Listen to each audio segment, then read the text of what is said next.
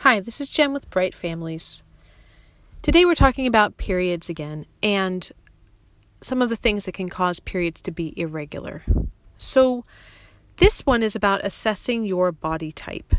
If you're looking at your body type and trying to figure out how much of a factor this is with your periods, you need to be honest in assessing where you're carrying extra weight, if you're carrying extra weight, and whether your body type tends to be more of the kind of heavier, musclier body type or the lean and wiry body type.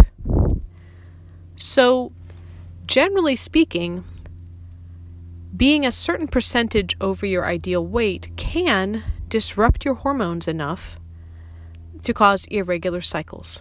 And also, being a certain percentage under your ideal weight can disrupt your cycles. And this is where it gets complicated. I've had people come and talk to me who look fine. They are a normal size for their weight or for their height.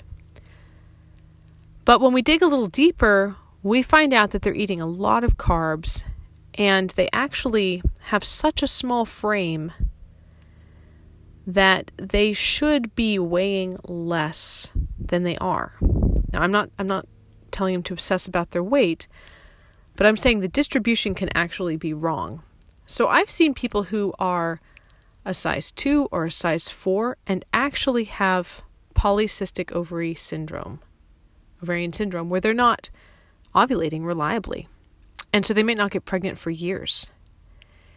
Even though they have fairly regular cycles, but they still are eating more carbohydrates than their metabolism really tolerates. They tend to have a little extra weight in their middle, which might not be noticeable on a very small frame. They might just look kind of shapeless. But one of the places where it is noticeable is in your hands and your wrists and your ankles. And if you're lacking definition at your wrists and ankles, for some people that's a sign you're not getting enough protein for your metabolism. So that's something to consider. If you tend to have a kind of a soft middle, even if you're not really heavy overall, and you're lacking definition at your wrists and ankles, you are probably carrying extra weight on your frame, even if your frame is slight enough that you don't really look that heavy. And in some cases, you could be carrying enough extra weight that it actually is disrupting your cycles. Now, conversely, I've seen people who are technically a little on the heavy side, but a lot of it is muscle. If you're the type of person that puts on muscle very readily and you're spending plenty of time doing your sport or your gym time, you will put on enough muscle to maintain a good pace of your metabolism and a pretty decent carb tolerance, even if the number on the scale seems a little high and you feel like you're a little more on the stocky side. It could be that your periods are fine. So, in general, polycystic ovarian syndrome, which is actually really insulin resistance and too many of the wrong hormones syndrome, that comes about when people are eating the wrong amount of food and the wrong ratio of protein and carbohydrates and fat for their metabolism and their activity level. So you need to be kind of realistic in assessing your body type if you're trying to diagnose whether you're undereating or overeating, or whether you're having a little extra weight or a little underweight. Now, people who are very, very picky about the way they look, if you've always had a certain weight for a long time and then your body has changed in your later teens or your early 20s, if you've changed the amount of activity you've had.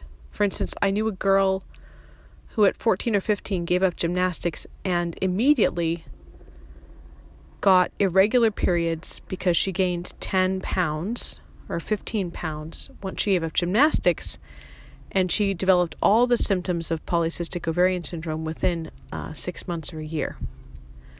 So her sister had none of those problems. Her sister had a different body type. This was the musclier girl the one who had been better at gymnastics, and she just got tired of it. But her metabolism needed to maintain a certain muscle mass and a certain level of activity in order to run well. She didn't have that high of a carb tolerance, and she didn't adjust what she ate promptly enough when she quit the gymnastics, and then she developed this situation.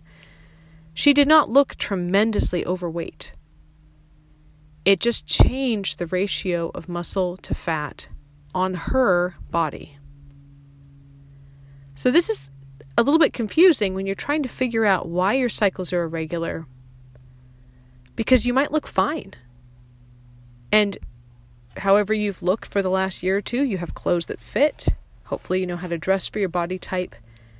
And being 5 or 10 or 15 pounds more or less is kind of still the normal range.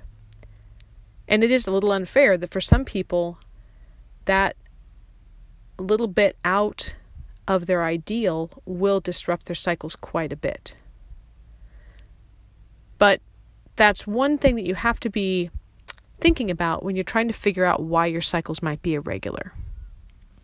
Anyway, I hope this has been helpful. And this has been Jen with Bright Families. Take care.